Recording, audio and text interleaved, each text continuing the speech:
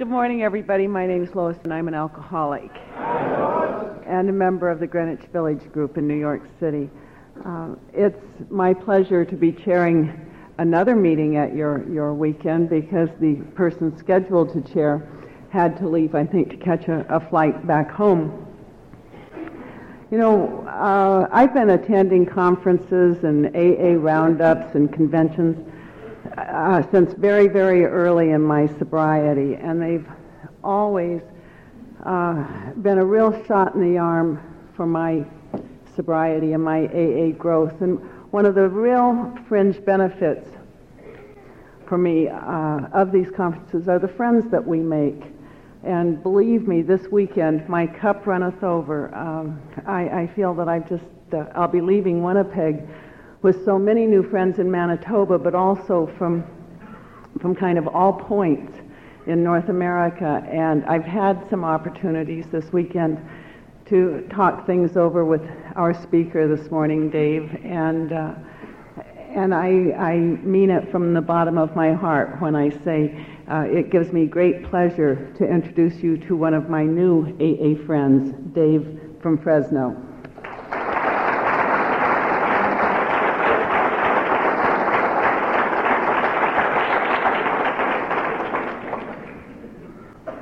Hi, everybody. My name is Dave, and I'm an alcoholic.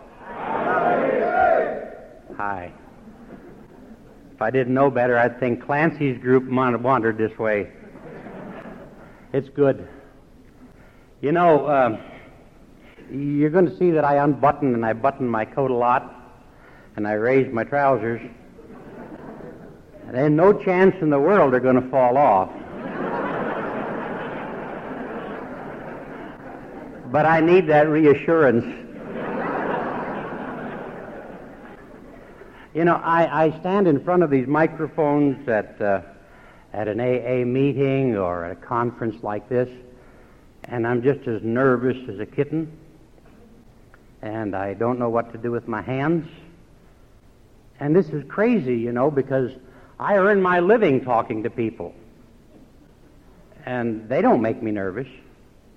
But whenever I come into AA meeting, I'm that way, and I finally figured out why. See, over there, I'm always telling them what they are supposed to be doing. And over here, I'm supposed to tell you about me. And worse than that, you want me to be honest about it. You've really hit the tough part. But before anything else, I do wish to thank the committee for inviting me here, and Heather for suggesting that they do. This has been I think it's safe to say, a high point in my sobriety.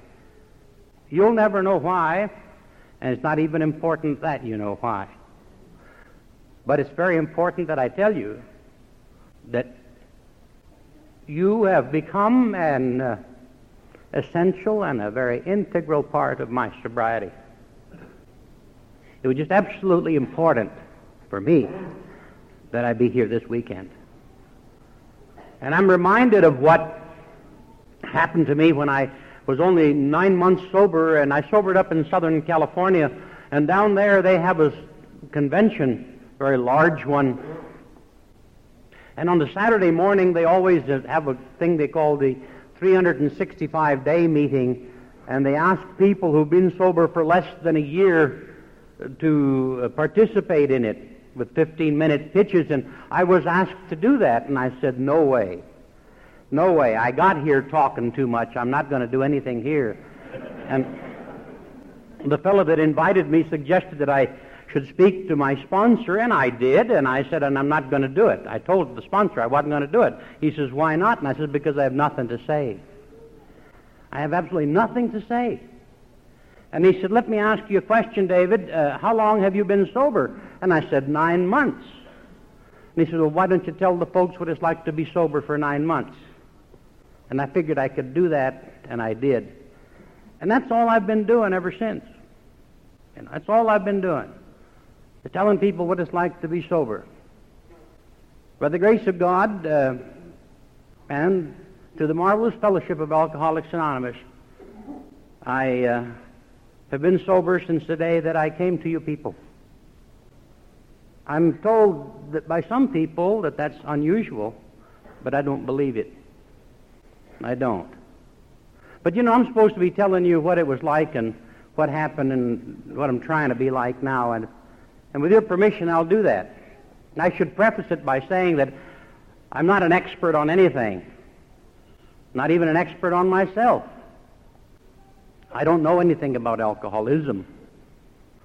I don't know a thing about what it's like in your life. I only know what a measure of sobriety has done for me. But in order to try to help you to understand just a little bit of it, I've got to go back and tell you what it was like. And you know, that's crazy. I'm going to try to tell you the truth, but I'm not promising you that it's the truth. It's my version. And none of you were there, so you won't know. But you know, I never once in my life ever set out to do anything bad. I never once set out to do anything wrong. I never once set out to hurt anybody. I never once set out to screw anybody over. And yet I did all of those things a lot of times, you know, a lot of times. It seemed to be that way from the time I was a little boy. See, I was born and raised in a little town in New Mexico, a place called Gallup, New Mexico. And just to show you how screwy I was, I liked it there, you know. I did. See, my people landed in that part of North America about 400 years ago. We'd just simply always been there. And you know, we people who speak Spanish and are of Spanish ancestry, we have a way of indicating our regard for someone if we have any. You know, what we do is we add a prefix to their name, D-O-N, Don. And one grandfather was Don Teofilo, you know, that was neat. And the other was Don David, you know, that was fine. And my father was Don Miguel in that little town. And that was just great. People knew who they were. They respected them highly. And I knew that when it was my turn, it would be the same way, right? It didn't work that way, but that was my plan. What happened instead is that a depression came upon the land, and if you lived in the States at that time, especially if you lived in Gallup, New Mexico, you watched every Okie in the world going out to California, you know. Times were tough, and they were looking for something better. And they all came going right through Gallup on Highway 66. And toward the end of that migration, well, we just got on the tail end of it and followed them out to California. And on January 1st, 1942, I wound up in California. And I met the beginnings of an education the likes of which I never believed. This doesn't mean anything to you folks up here, but I'll share it with you anyhow. You know, when I was in the middle of my high school years at that time, I was 15 years old, and I had, for the first time ever, met that which we now today call racial prejudice. See, I didn't know that those folks thought that we were different. I didn't know that. I didn't know that they thought that because my father spoke with a different accent than their father spoke with, that they were somehow better than me, you know. I didn't know that. And I didn't know any of these things. And what really cinched it up that there's something was different was when, this is all history now, when I was in high school in Los Angeles, the World War II was on, and they had a bunch of sailors in Los Angeles that decided that they didn't like Mexicans either. And I was coming home from high school one day, and I was downtown Los Angeles at 7th and Broadway, that's right downtown, when the sailor riots occurred, and they were just taking what for from all of the Mexican people, and this included me, and I found myself standing on the corner of 7th and Broadway in my shorts. No pants, just shorts. Madder than hell. Books under my arm, and not knowing what to do. And I was so mad that tears were coming down my eyes. And a very benevolent lady took her sweater off and tied it around me and gave me 10 cents to go on home. I did. And I swore then that you bastards would never do that to me again. None of you. But you know, I was smart enough to know then that if I was all by myself, I couldn't fight you all because you were too many. And so what I'd have to do is just simply be smarter than any of you. Fortunately, that was easy.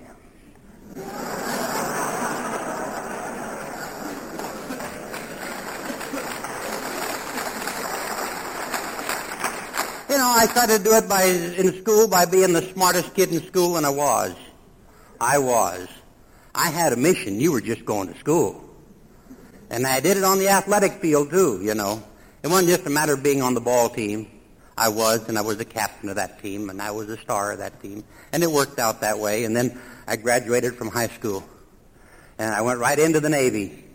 And in the Navy, nothing particularly exciting happened to me. I spent almost 5 years complete in the U.S. Navy. I went in, and the only thing of any significance that occurred to me is that I was weaned in the Navy, you know. That's it. I learned how to drink. That's all. You know, if you're 17 years old, coming on to 18, and you're in the Navy, probably the most important thing you have to do is to become a man, right? And I learned how to do that. You just pour enough liquor inside you, and you become an instant man right away quick, just like that. And I did that for as long as they let me, and then they discharged me, and I came out of the Navy. And I don't know, I can't claim any hero status anywhere along the line. But one good thing happened there. Down in the States, you see, we had a thing called the GI Bill of Rights. And with that, I knew that I could go to university now. They'd pay the way. And I did. Because, by God, I was still setting out to show you. And I went to university. I don't know how anybody else decided what they would study. I have no idea. I know how I decided. First thing I did was then go over to the placement office and see who was earning most money. And then I decided to do that. And that's why I decided to study accountancy. I decided to study accounting. And I got my degrees in accounting. I was very fortunate. I took to it like a duck to water. And in my last year at university, I took and passed the examination as a certified public accountant. You call them chartered up here, don't you, huh? And here I was, graduated from the university with this qualification, and I only had to put in a couple of years to get my internship done, and that was going to be it. And by God, you were going to have to pay attention. And I went to work for an outfit down in downtown Los Angeles, and it was the most marvelous experience of my life. You know, I went to work for this guy who this fellow taught me the magic of the martini lunch. Any of you who haven't learned it, I mean, I don't know how you did it, but I learned something very quick. I hadn't been working for this guy for a couple of months, and one day Sandy says to me, let's go out to lunch. And I found out that you didn't have to come back until 3 o'clock if you went out with the boss. So I'd go out with him at noontime and come back at 3, and that was wonderful. And that was great, and I thought that was very sophisticated and wonderful.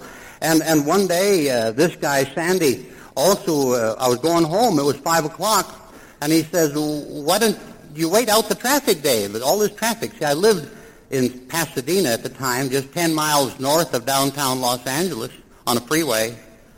And he says, why don't you wait out the traffic? And I said, where would you do that, Sandy? And he says, the Biltmore Bar seems like a likely place. And so I learned how to wait out the traffic in the Biltmore Bar. Now, mind, my goodness, this is over 30 years ago. I have no idea what the traffic is like between downtown Los Angeles and Pasadena today. But would you believe me if I told you that in those days it wouldn't let up until 9:30 or 10 at night?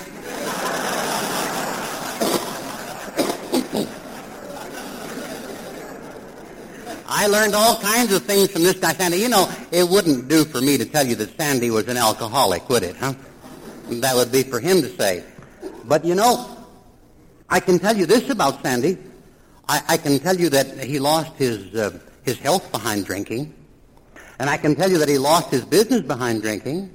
And I can tell you that he lost his family behind drinking. And I have a sponsor, you know, and my sponsor says, well, you know, Dave, if it looks like a duck, and if it quacks like a duck, and if it walks like a duck, it's probably a duck.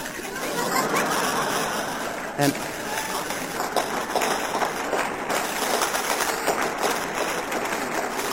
I have half an idea Sandy was a duck. Anyway, he must have taught me other things as well, because I was just booming along. And I must have learned some accounting from him as well, because before I was 30 years of age, I was offered a position as the controller of a hotel and casino in Las Vegas, Nevada. It was to be my job to go over there and complete the construction of this place and to be in charge of all their fiscal affairs once it opened up. And I thought, by God, they're paying attention, I just knew it. Because how many little Mexican kids did you know who were in Las Vegas, huh? I was there, by God. And they offered me a salary the likes of which I never believed I'd earn in my life. And I knew that I had it made. And I went to work at that place, and everything was just exactly like they said it was. The salary was great. The working conditions were wonderful. The opportunity of learning was excellent. And I was on that job until I wasn't there anymore.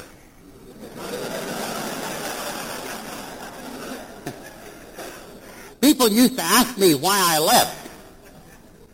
And I'd tell you, well, it's this way. I came to find out that the principals of this hotel and casino were members of the mafia.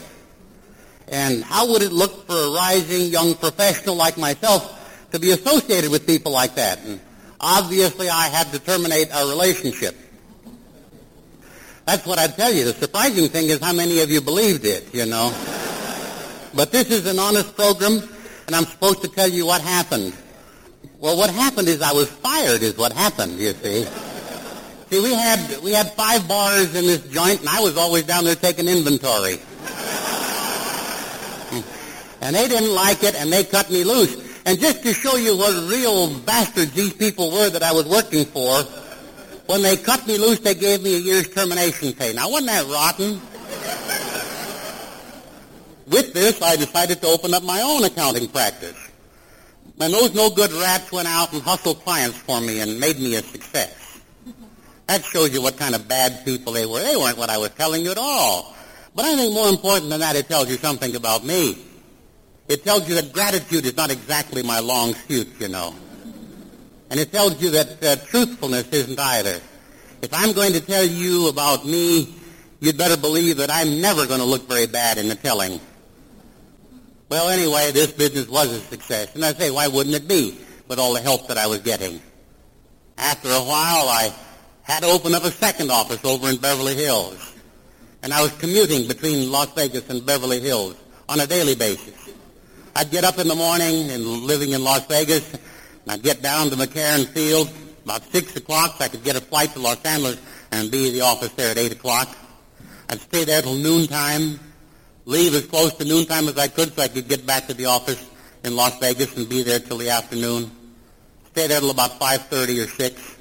By now, I'd also picked up a couple of supper clubs that I was trying to run, and I'd go out there and stay there until midnight, and then get up in the morning and do it all over again. And again, and again, and again, and again. And I began to wonder about what in the God's name are you doing this for, David? What the heck are you trying to prove? By then, even I was smart enough to figure that being a little frog in a little pond isn't such big stuff. And I didn't know why I was doing it. So I set my mind to the problem. With me, that's almost always disastrous, I set my mind to the problem, and I figured out, what's the matter here, David? And I figured out, all by myself, what the matter was. And I determined that the matter was that every single thing in the world that I was doing was for David. I wasn't doing anything at all for another soul in the whole world. And then I decided I'd do something about that. And I entered into what my friend Ungrateful Bud calls the noble period of my life, I determined, by God, that's right. I got to start doing something for other people. I've got to start doing things for other folks as well as for myself. And right about that time, I was offered a position as a professor at the university in San Francisco. And I thought, by God, that's right. I could go up there and share my wit and wisdom with those young people, and then one day they'd be just like me. And wouldn't that be wonderful? Not being very impetuous, in 60 days' time I sold all my business down south, and I'm now in San Francisco, and I'm a college professor. Hot damn, huh? I don't know whether that impresses you or not, but boy, did it impress me, you know. You know, the little Mexican kid was just really showing them now, wasn't he, huh? And I went up to San Francisco, you know, and from the moment I walked in front of that classroom, I knew I'd found my niche in life. God meant for me to be a teacher. That's the way it was. You know, I walked in front of the classroom and just loved it. And I'm a good instructor, and I loved the work, and I liked the young people, and everything was just absolutely wonderful.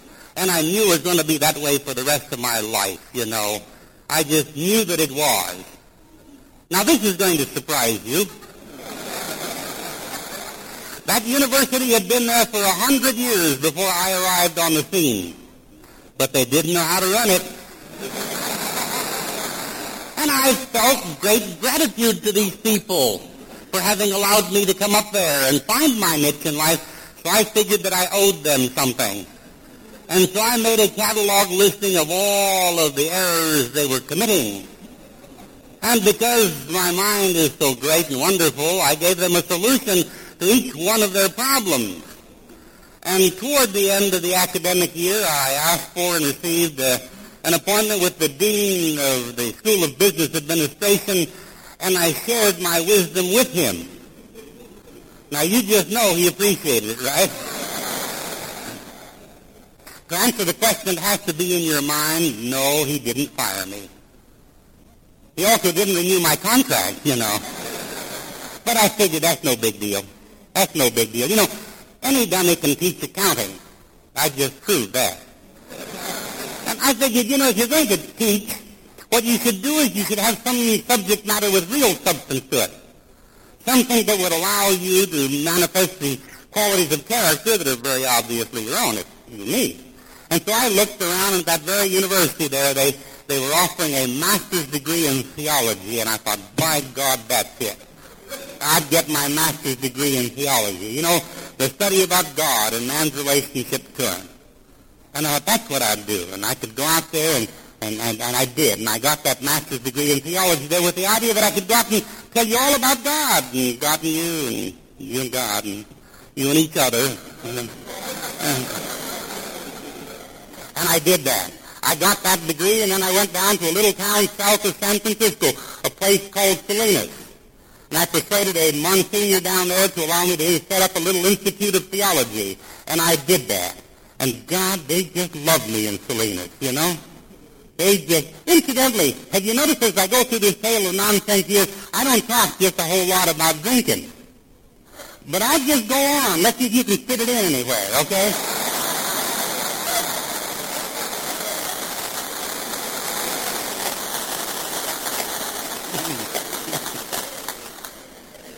Anyway, they loved me in Salinas, you know, and I was just going along, working my way through.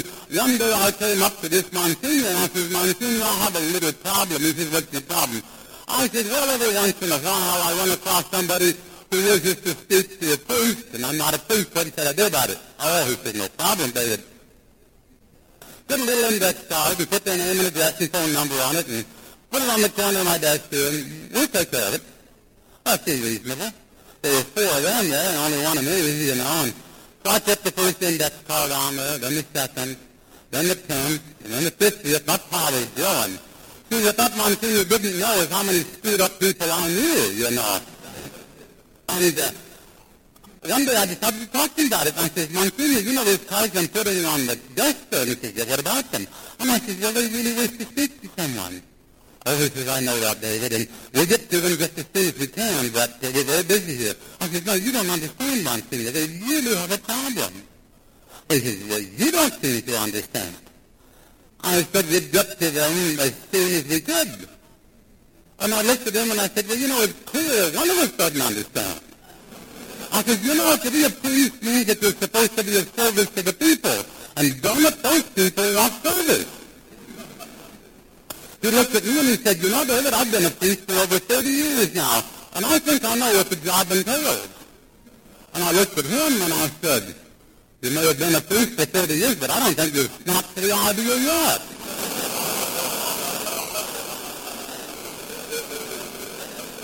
And he looked at me and he said, if you're so smart about being a priest, how come you aren't one?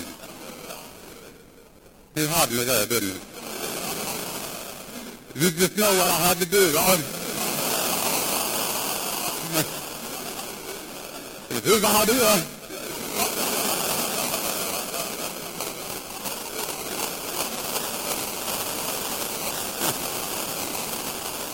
With that great thought in mind, I went over to Fresno and I asked the bishop over there if he'd accept me as a candidate for the priesthood of his diocese, and he told me and said, yes. So at age 36, I went to seminary to become a priest.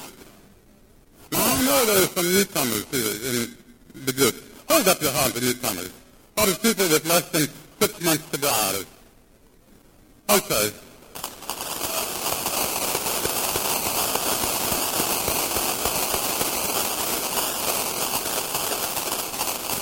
I'm going to say my own direction that if you echo.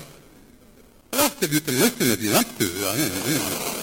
You know, I have no idea whether you newcomers plan on staying sober for the rest of your life at that time or not.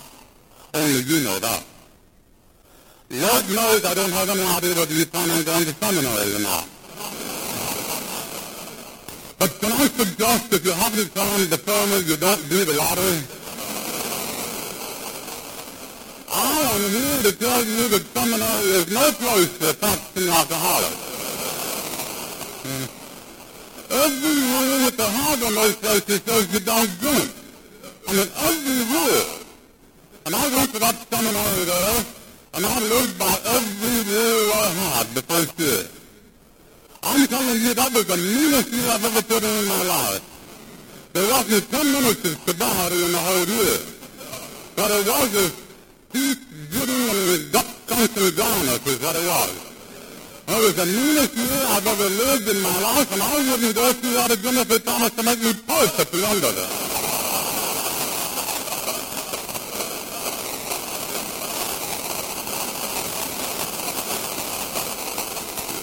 I mean, it was bad. Fortunately, summertime came, and I went back to California, and I got there. I went back that seminary, you know, and I figured that. I figured, oh, those are for the boys that are coming here, and whatever I was at this stage in my life, I'm not a boy. And so it really didn't apply to me. And so for the next 2 years, they ignored me, and I ignored them. I determined that I was going to go out and serve God's people. Then I went to the bishop, and he says, oh, do I have a nice assignment for you? And I says, wonderful. He said, it's a little farming town, a place called Porterville in California, in the Central Valley here. And I said, wonderful. He says, the people are so cooperative and nice, you're really going to like them. And I said, great. And he says, it's a really good assignment. And I said, fine, I'll go. And I went down there, and I thought, isn't this wonderful? I'm going to go out and I'm going to serve God's people. I'm going to serve whomever I find that needs service. And I would look for those who were in greatest need of help. And on the way down there, I found them. I found them. First day, on the way down there, I found them. It was the farm workers, you know. Those poor devils had the worst of everything. They had the worst jobs, they had the worst pay, they had the worst housing, they had the worst education. They just had the worst, period. And so I determined I'd spend the rest of my life working with farm workers. And you might remember that right about that time there was a farm workers union getting started. A fellow by the name of Cesar Chavez came along there, and they called a strike in the grape fields. Remember that? And Lord, I just joined the strike, you know. And I used to preach brilliant and eloquent sermons about the justice of the farm worker cause and the injustice of the growers and the ranchers and all those bad old oppressors, you know. And I was preaching brilliantly and eloquently this way for about a year. When the pastor of the place says, David, I'd like to talk to you. And I said, sure, Joe, what about? He says, what you're preaching? And I says, hey, Joe, I just preached from the book. I didn't write it, you know. Incidentally, if you want to know, just go check the book of Amos. That's my book, you know.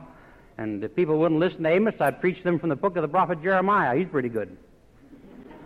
And if they wouldn't listen to Amos or Jeremiah, level them with Moses and just get on with it, you know. And anyway, Joe says, you got to tone it down, Dave. And I says, Joe, I can't tone it down. What's your problem? My preaching isn't your problem. What's your problem? He said, well, David, the problem is this. When you got here, our Sunday collection every Sunday was about $1,200. And I said, what's wrong with that? He says, nothing. He said, with $1,200, we can pay off the debt on the school, we can fix things up, and even save a couple of bucks. And I said, so? He said, you've been so brilliant and so eloquent that you managed to get it from $1,200 a Sunday to $600 a Sunday and is heading south. I forgot to tell you that the people that were supporting this church were growers and ranchers and all those bad old oppressors, you know. And so I looked at Joe in the eye and I said, doesn't make a damn, Joe. If they don't like what I'm preaching, we'll just close their damn church. Well, I'm here to tell you we didn't close their damn church. I was transferred is what happened, you know. Transferred to another little town in the valley, a place called Corcoran. A year and a half later, I'm sitting in front of the bishop, and he's waving his finger, saying, tone it down. I'm saying, I can't. He said, you can, you must. And I said, no, I can't, I won't. And I said, but I have a solution for you, Bishop. And he said, what's your solution? I said, well, sir, Cesar Chavez and the union want me to go to work with them full-time as a chaplain. I want to go to work with them full-time. The people in Corcoran want me to go almost anywhere full-time. But he wouldn't transfer me there. What he did instead was to transfer me to be the chaplain of the state prison up in Tehachapi. I guess he figured, what harm can this dummy do up there, you know? If they didn't like what I was preaching about, what were they going to do about it? But it didn't work out that way. No, sir. I went up to the state prison there, and from the moment I set foot in that joint, I knew those were my people. I didn't know why they were my people, but they were my people. Took me many years in sobriety to figure that one out, you know. I went up there with the same zeal and fervor that I do everything else, and I was serving all those people up in Tehachapi. And in 6 months' time, I figured out that the state of California didn't know the first thing about running a prison system. So I began telling everybody that I could. I'd corner anybody that I could and telling about all the mistakes they were making, one after the other. And I'd buttonhole anybody that would listen. And I know what you're thinking. You're thinking that most people disagreed with me, right? But you're wrong. Almost everybody that I talked to agreed with me. And it wasn't until I sobered up that I figured that one out. The people that were doing the agreeing all were wearing blue denims, you know. Anyway, one day after I'd been there a little over a year, the superintendent of this place says, say, Father David, I understand you'd like to go to work full-time with the Farm Workers Union. And I said, yes, I would, and I've asked the bishop for that permission, but he won't give it to me. And he looked at me and he said, I'll make you bet that if you ask him one more time, he will. You know, by now I was learning something, you know. The Catholic Church, being a priest in the Catholic Church is a pretty good job. You don't hardly ever get fired. You get moved around a whole lot, you know. So I went down and I asked the bishop if he'd give me permission to go to work full-time with the Farm Workers Union, and he said yes. And now everything's going to be all right. And I went to work with the Farm Workers Union, you know, and we were on strike, and you remember we boycotted everything up here, too, everywhere, you know.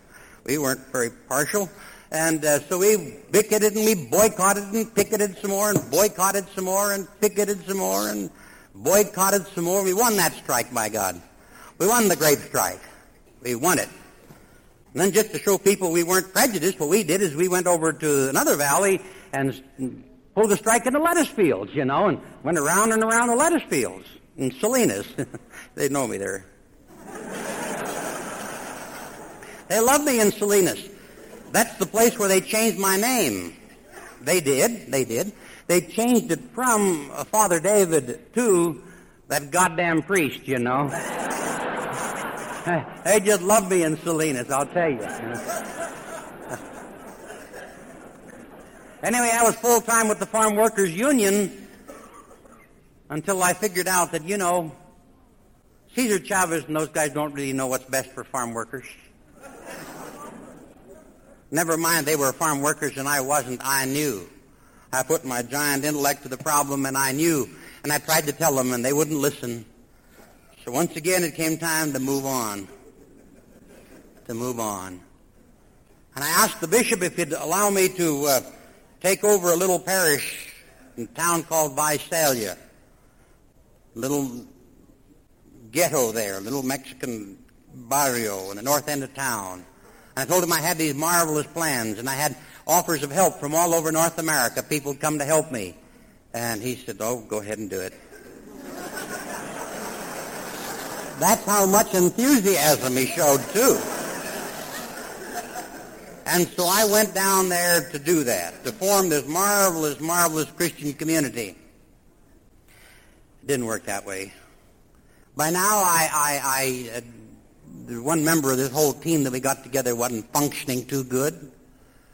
And God, it was it was awful. People would come out to hear the fiery Father David. All you have to do is tell them it was coming out, and boy, they turned out in numbers. By now, I'd either become famous or infamous, depending upon your point of view. And the people would turn out.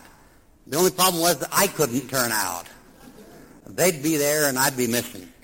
They'd have to come looking for me. And they'd finally find me and said, come on, Dave, the people are waiting for us. I can't go, can't face them. And this poor God that was working for me, Father Ed, said, come on, Dave, they love you over there. And I said, I don't care what they love, I'm not going. And he'd keep hitting on me, and he'd say, why? And I'd give him the best answer any other alcoholic ever had. You've used it yourself, and you know it's a good answer.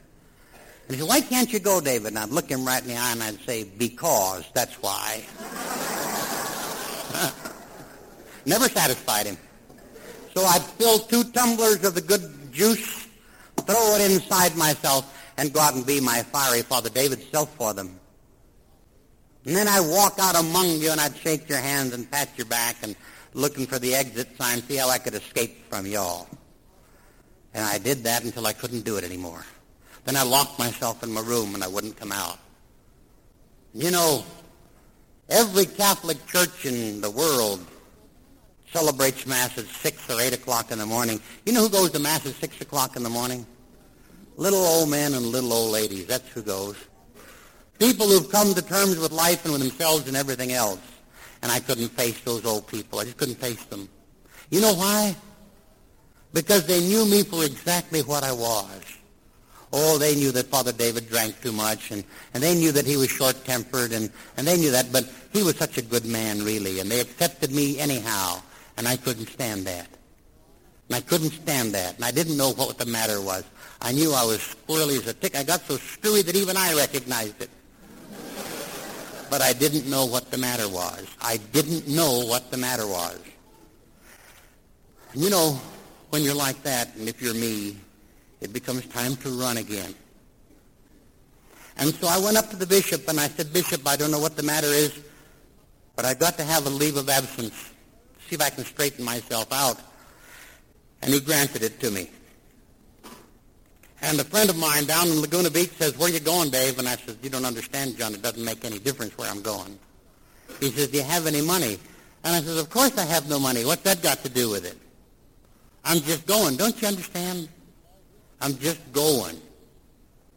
And he said to me, well, look, he said, I've got a big house down here, and I'm living by myself, so if you'd like to come on down here and stay with me, you can. And so that's how I wound up in Laguna Beach. I went down there, this guy took me in. I went down there to straighten myself out. And I'll say I straightened myself out. I'll say I did. You know, I have no idea what anybody else's limit is as far as drinking is concerned. But let me tell you my own. It's only possible for me to stay drunk from the first day of July of 1972 until January 23rd, 1973. During that 7-month period, it was just round-the-clock drinking. There wasn't even one day that was remotely called a sober day. Well, you know what I was like at the end of that. My stomach was in such a knot that I couldn't even breathe. And I'd have to take 1 or 2, wouldn't I? Just to prime the pump, for God's sake. Just to prime the pump. And I had a 90-mile-an-hour head, and it was just going and going and going and going. And it wouldn't stop, and it wouldn't stop. And I couldn't turn it off, and it wouldn't stop. Then I was a walker and a pacer and a mover about, and my arms and hands and everything had to be moving always. I was just going. going and moving and going and moving and going. And I didn't know. I didn't know what to do, and I didn't know what was wrong. I knew they were coming for me. Don't know who they were. Don't know why they'd be coming. But they were coming. And I remember the phone would ring in this house, and I'd say, oh, for God's sake, Johnny. I'd taken a lot of money from a lot of people to do a lot of work for them that I hadn't done. And the phone would ring, and I'd say, Johnny, tell them I'm not here. He says, can't do that. He says, I said, why not? He says, because I'm not here either.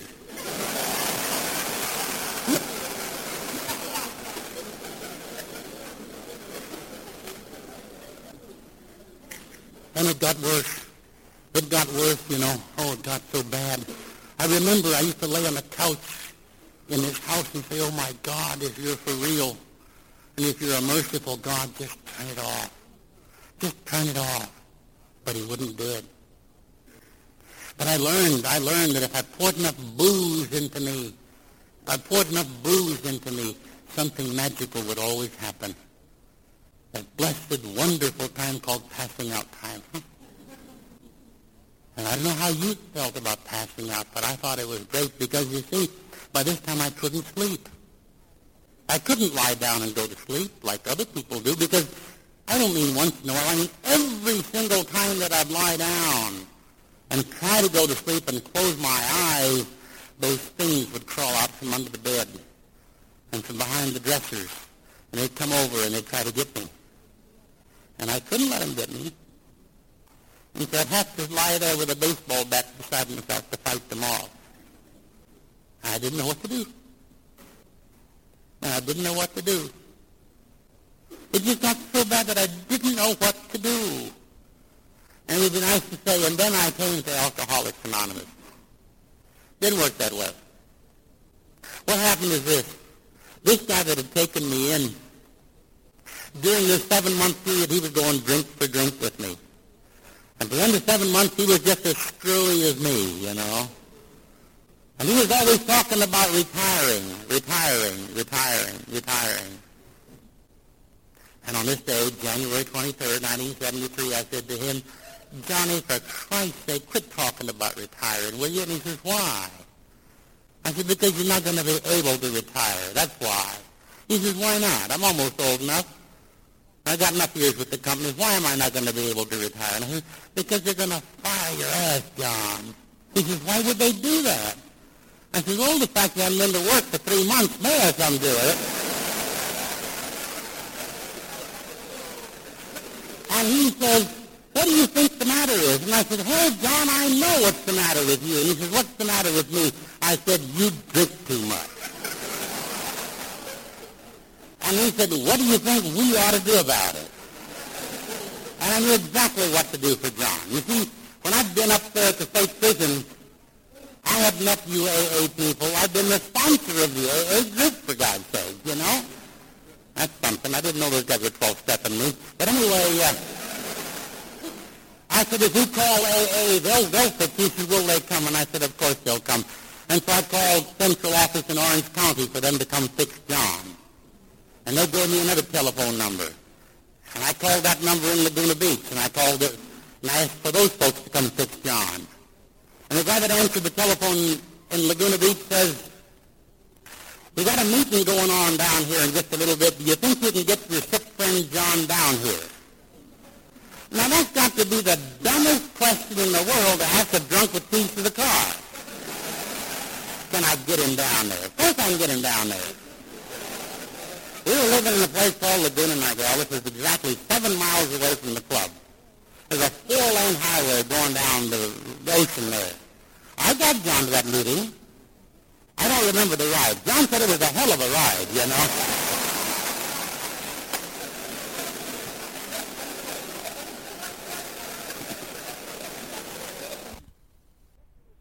Anyway, we get to this meeting, and they're sitting around. There's about 20 or 30 of them. And like any self-respecting newcomer, I'm sitting way at the back, you know. And they had a book just like this one. And they'd read a little, and they'd talk a little. And they'd read some more, and they'd talk some more. They read some more, they talked some more, and then the meeting came to an end. And this guy walked right up to me, and he said, "You must be the fellow that called." And I said, "I am, but how did you know?" And I said, "This is my sick friend John." And I told him all about John. I told him what a neat guy John was and how he'd taken me in when I had no place to go, and how he had worked for this company for so many years and dedicated himself to it, and how undoubtedly they were going to fire him. I don't know what I didn't tell him about John. And he just stood there and listening, you know. And about 15 minutes into this tirade, he says, "Mind if I ask you a question?" I says, "No, it seems fair." He said, "Don't you think maybe you have a problem too?" Now, he shouldn't have done that. He shouldn't have done that. You see, that was the one question that I would allow no one to ask me. And that dummy went ahead and did it, you know. And I looked at him, and to this day I do not know why I answered as I did. I said, "Yeah." And it was all over. It was all over. Because what in God's name is an alcoholic priest good for anyhow? Whom could you possibly serve? Whom could you do anything for? It was over, and I just didn't care. I was through, I was finished, and I didn't care. And that guy said to me that what I should do is to go home and come back to a meeting the next day at that club at noontime. And I told him I'd try. And he says, "And see if you can come here without having had a drink beforehand." And I says, "Oh, that's impossible." He says, "Try." So I went home. And for the first night in months that I can remember, I fell asleep, and those things didn't crawl out from under the bed to try to get me. And I woke up at the same time I always do when I have nothing to do. 6 o'clock in the morning, I'm wide awake. And I thought, oh my God, my routine was to by now have poured a couple down me, but I said, "No, I can't do that." The man said to have a shot at not having a drink. And so I made a pot of coffee, and I drank it, whole pot. And I made another one. And I drank it. Then I jumped in the shower and took a long, cold shower, and I put the pot of coffee on again. I went for a long walk, and I came by and drank another pot of coffee. And I went for another long walk. And I came back, and I jumped in the shower again. And I had another pot of coffee. And now it's 7 o'clock.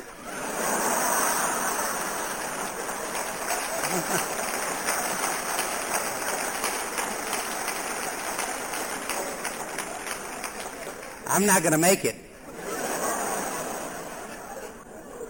I am just not going to make it. I like to remember that morning, and I do very often, because I learned something. I learned that left to my own devices, I learned how long I can stay sober. I can stay sober any time with a lot of coffee and many walks and many showers from 6 o'clock in the morning until the meeting at noontime. I'm personally convinced that if that meeting had been at 12:15, you'd never have seen me. But I did get to that meeting, and I didn't have a drink. And there was a lady leading that meeting. Most beautiful woman I've ever laid eyes on. I don't mean just physically attractive, though she was. I mean clean through beautiful. And she was talking about hope, and she was talking about trust, and she was talking about it all in the context of Alcoholics Anonymous, and I thought, oh my God, if I could just get a sliver of what that lady's talking about, I'll settle for that. And it seemed important to me at that time to tell the people there that I was a Catholic priest and that I didn't know what to do. I don't know why I told them. Didn't make any difference anyhow. And that lady said, "You don't ever have to take a drink again as long as you live if you don't want to." I said, "Lady, I haven't wanted to for a long time. Doesn't seem to make any difference." And she said, you don't ever have to think again as long as you live if you don't want to. And I said, you don't hear too good. She said, I don't know how to do that. Oh, she says, why don't you give the problem to somebody that can handle it? And I says, gladly, who? Well, she says, you of all people should know. I said, what do you mean? Well, she says, why don't you give it to God? And I said, oh, hell. That's my line. You know, just for a bare hour there, I felt I'd come to something, and then she pulls that stuff on me, you know. And she says, why don't you try it? And I thought, well, hell, I knew it was too good to be true. I knew it was too good to be true. And so I went on home. We had a deck out there, about twice as long as this platform, looking out over the ocean. I'm walking up and down that deck and thinking, oh, hell. You know, it just, I want it to be over, and it should be over, and damn it, it's not going to be over. And then silly lady said I should give something to God, and hell, I don't know how to be done. I don't know. And I don't know where the moment of clarity came from. I haven't any idea. But it suddenly dawned on me, God, I don't give a damn. You know, the lady said to give it to you, you got it. If you want me to die drunk, I'll die drunk. If you don't want me to die drunk, I won't die drunk. I don't care. I flat out don't care. But I'm going to go do what those people said I should do. And I'll try to do it to the best of my ability. And that's it. They invited me to go to a meeting that night, and I went to the meeting that night. And there was a guy talking there, funniest man I've ever heard, in or out of AA, ever in my life. And I just sat there holding my sides from laughing so hard when it dawned on me that I hadn't laughed that hard maybe 25 or 30 years. And I just broke down and cried in the middle of all those people. And then those folks told me that I should come to the meeting the next night, and I did. And then those folks told me to come to the meeting the next night, and I did. And I did, and I did, and I did. And I was doing just everything they told me to do because I didn't know what else to do. Would you like to hear the first thing that I heard you tell me? Not necessarily the first thing that you did tell me, but the first thing that I remember. You told me, come on in, Dave. You're home now. We don't care where you've been. We don't care what you've done. Doesn't make any difference here. Just come on in, Dave. You're home now. And I hadn't been on any place that could even be remotely called home for such a long, long time, if ever. And you told me that I could come and I could just be with you. And you didn't care. You didn't care that I was obnoxious, and you didn't care that I was contentious, and you just didn't care. You let me be with you. And you let me hang around. And you told me things that I'd never, ever imagined. You told me that I had a disease and that it had a name. The name was alcoholism. You told me that my body was allergic to the ingestion of ethyl alcohol, and that every time I put it in my body, regardless of what shape it took, it reacted differently on me than it did other folks. And I said, by God, that's the truth. And you told me that I was so obsessed that if I even had one drink, I wouldn't be able to predict with any degree of certitude what might happen after that. I thought, my God, that's also the truth. That's also the truth. Then you said something else to me that made a lot of difference. You told me that what I had was a disease, and that what I was a sick man trying to get well, not a bad one trying to get good. That was like a revelation, you see, because I've told you something of the things that God has given to me, and you know, these are things that some men die for, but not me. One by one, I could pitch him out the window. One by one, I was a total ingrate and therefore bad. And you said, no, Dave, sick, yes, bad. You don't start to come to that yet. And I started doing everything that you told me to do. I mean everything. And one of the things that you told me to do was to go to a roundup similar to this in Palm Springs, California. And I didn't want to go to Palm Springs, California, because Palm Springs, California looks just like Gallup, New Mexico, and I don't like it today, you know. Too damn hot, too damn windy, and there's going to be too damn many people there. And you said, go anyhow. And I went. And I owe you my life. Of a Sunday morning, just about this time, there was an old man talking there. I'd never even seen him before. Later came to be my sponsor, but he was there that Sunday morning, and here's what I heard him say. He said, if you're looking for God up there somewhere, you're never going to find him because he's not up there. If you're going to find him, you have to find him where he is. And he's right in here. Now, as a Catholic priest, I must have said the same thing 10,000 times before that morning myself. But for whatever reason, the God that is allowed it to drop from up here in my head where it was only information down to about 2 inches back of my belly button, and I knew that he's right in here. And once again, in the middle of 5,000 people, I just sat there and cried like a baby. I thought, my God, isn't this something? Here I am, a man who purports to serve God, and I have to come amongst a bunch of drunks to be introduced to him. Because you see, there's a tremendous difference between knowing about God and knowing him. And you introduced me to him, and I owe you. I owe you. And down where I was going to meetings, they would keep telling the newcomers that if you don't pray, you're going to get drunk. They don't even try to spare their feelings, you know, or their sensitivities. They just flat out say, if you don't pray, you're going to get drunk. And I went up to this friend of mine. His name is Frank. And I said, Frank, I've got a problem. And he says, what's your problem? I said, well, you keep saying that if I don't pray, I want to get drunk. And I don't want to get drunk. Because I don't want to die. Not that way. He said, what's your problem? I said, well, you might find it hard to believe of a Catholic priest, but I've forgotten how to pray. I don't know how to pray. It's been so long. If I go into a church or a chapel or a quiet spot and sit down, I just fall asleep. And if I get on my knees, my mind goes wherever my mind goes. It just goes. And I don't know how to pray, and I don't know what to do. He said, let me ask you a couple of questions, David. He said, do you really believe God's in here like you say? And I said, of course I believe it. And then he asked me, do you believe he's inside of me? And I said, yes. I believe that too. Then he asked me another question. He says, do you believe he's within each and every member of the Fellowship of Alcoholics Anonymous? I thought for a minute. And I said, yeah, I believe that. He said, well, David, as sick as you are, your prayer had better be talking to another alcoholic on a daily basis.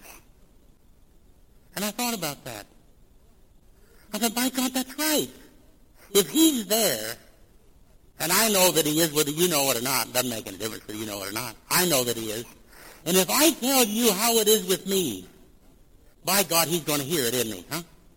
And not as an eavesdropper to the conversation either, but as a party to the conversation. If I tell you about my hopes and if I tell you about my fears, if I tell you about my joys and if I tell you about my confusion, if I just tell you about me, by God, he's going to hear it. And that's the reason that I went to AA meetings every day. For over 4 years, I didn't miss a day. Because I didn't know how to pray. And that was the only prayer of which I was capable. Now, I don't know whether it sounds like prayer to you or not, and I don't really care. I'm happy to report to you that today my father and I have some nice long talks. But in those days, that was the only prayer I could make. And I did it on a daily basis because I needed it to stay sober. And the God that I've come to know, he speaks to me, too. Oh, no voices out of clouds. No big winds. None of that stuff. No. The God that I've come to know, when I have to know something, he puts it in your mouth and you tell it to me. And then he unplugs my ears so that I can hear you. My sponsor says, that I have become teachable. And he defines being teachable as being willing to learn from the experience of others. Isn't that neat? I have become teachable. I have become teachable. And you know, if you're as overeducated and underinformed as I am, learning is very difficult. But even I have become teachable, and that's a miracle. I'm here to tell you that every single thing that I know about living, I have learned in the program of Alcoholics Anonymous. You told me, amongst other things, that I should work the steps. My sponsor kept quoting the book. Did you took 'em yet, he said. Did you took 'em? What step are you tooking, is the way he used to say it. These are the steps we took. That's what it says. And as the process of doing that, I've come to learn something about David. You know, I used to loathe myself. Of all the people in the world that I didn't want to be around, I was the first on that list. If I could have ever found a way of escaping me, I would have done it. I didn't like me. I didn't like anything I'd done. I was ashamed of me. I was an asshole. Sometimes I think I still am. But you know, you told me to take that inventory anyhow. And boy, I did. I did. And I'd sit and I'd think and I'd write and I'd sit and I'd think. And I went over to my sponsor and I shared it with him. And he listened and he listened. And when I was all through, I can still remember, this is almost 13 years ago, and I can still remember what he said when I was all through. He looked at me and he said, son, he says, you're a mess. But I love you. That's it. But I love you. I love you. Not anyhow, but I love you. And that began a process of starting a whole new love affair in my life, and I like to say it that way. And I say it with no sense of arrogance at all. But I began in the process of learning to love David. My logic, I think, is sound. I have no doubt that God loves me. And you know, if I'm going to pretend to love God, I've got to love those whom he loves. And I guess I'm on that list too. I began in the process of loving David. And I learned to like myself, warts and all, you know. This is the way it is. Not the way I'd like it to be, this is the way it is. And I found out that if I learned to like myself, warts and all, learning to love you and your warts was an absolute cinch. And a whole new process began. You see, I had seen people all of my life who had the capacity of being very close to other folks, but I'd never been close to anybody in my life. Envious, jealous, but close never. Not anyone. It'd be nice to say, not your mother, not your father, not anyone. I respected them. I honored them, but I wasn't close to them. And you allowed me to become close to you. You taught me that I could have the same emotions that other folks have. And I could tell you that you were important to me. And I can tell every one of you here today that your sobriety is important to me. And you've proved to me over and over and over again that I can count on you. Over and over again. Let me tell you a story. This guy that had taken me in, he never made our program. He never did. He just couldn't make it. But he did get cancer about 7 years ago. He come up cancer of the lungs. And he was into a hospital and out of hospital. And he says to me one day, I don't want to be here anymore. I want to go home. Can't I go home? I said, my God, here's the man that took me in when I was tired. Why can't I take him to his own home? I said, of course you can, Johnny. Let's go.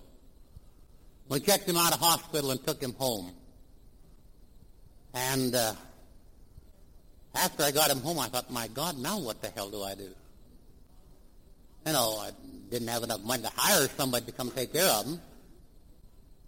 And I was teaching at the university at the time, and I had to be there. And just luckily, again, it was Sunday evening, a friend of mine came in, Catholic priest on the program, his name was Frank, another Frank. And I told Frank all about the problem that I had. I didn't know what I was going to do with John because I had to teach all week.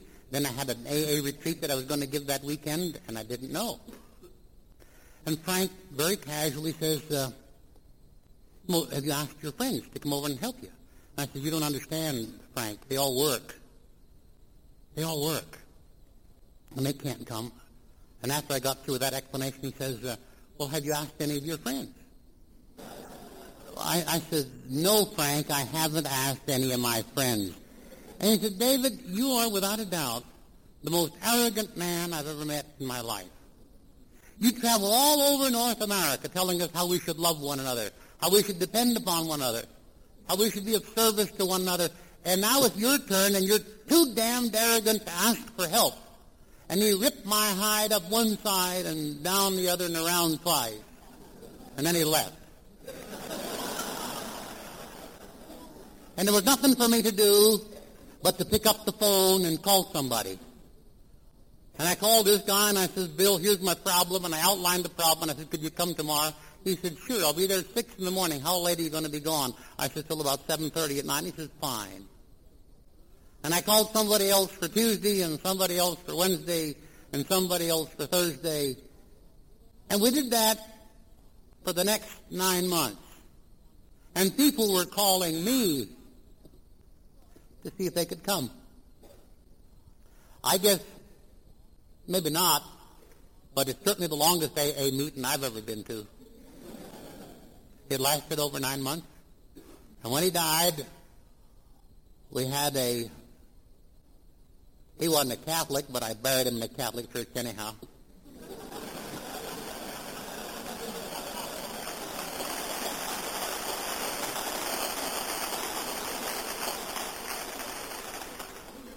That'll show him.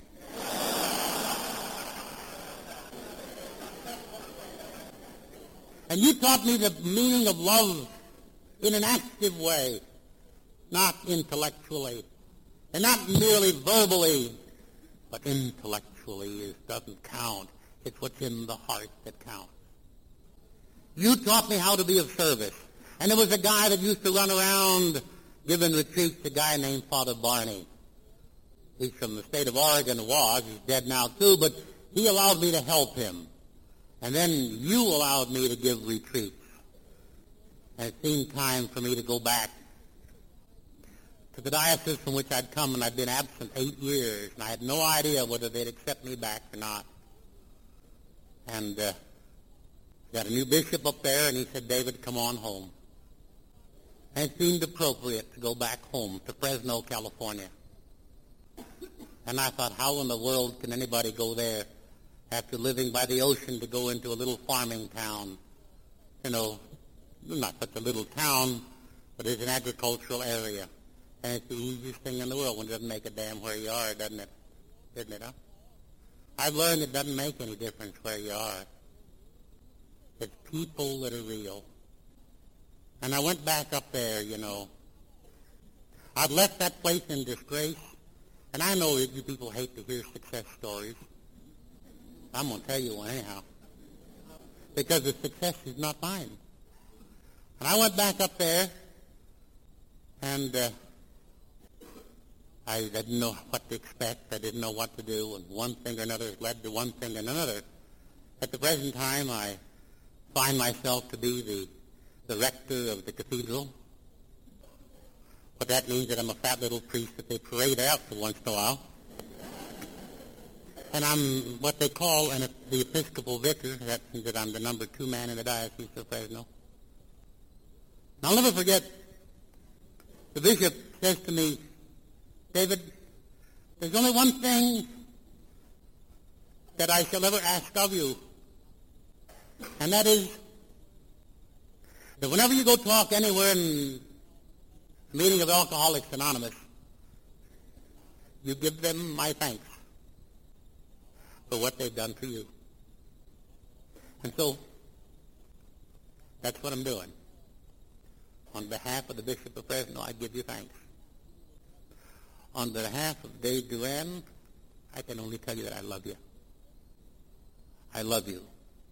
This particular weekend has been a very vital one in my life.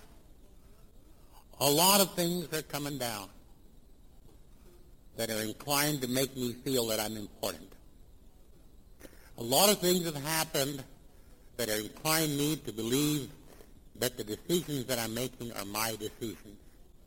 And what you've all helped me to do this weekend is to remind me once again, because of the wonderful speakers we've had here, but importantly because of your friendship, is that, David, you're not worth a damn as a manager. Get out of the managing business and just do his work one day at a time.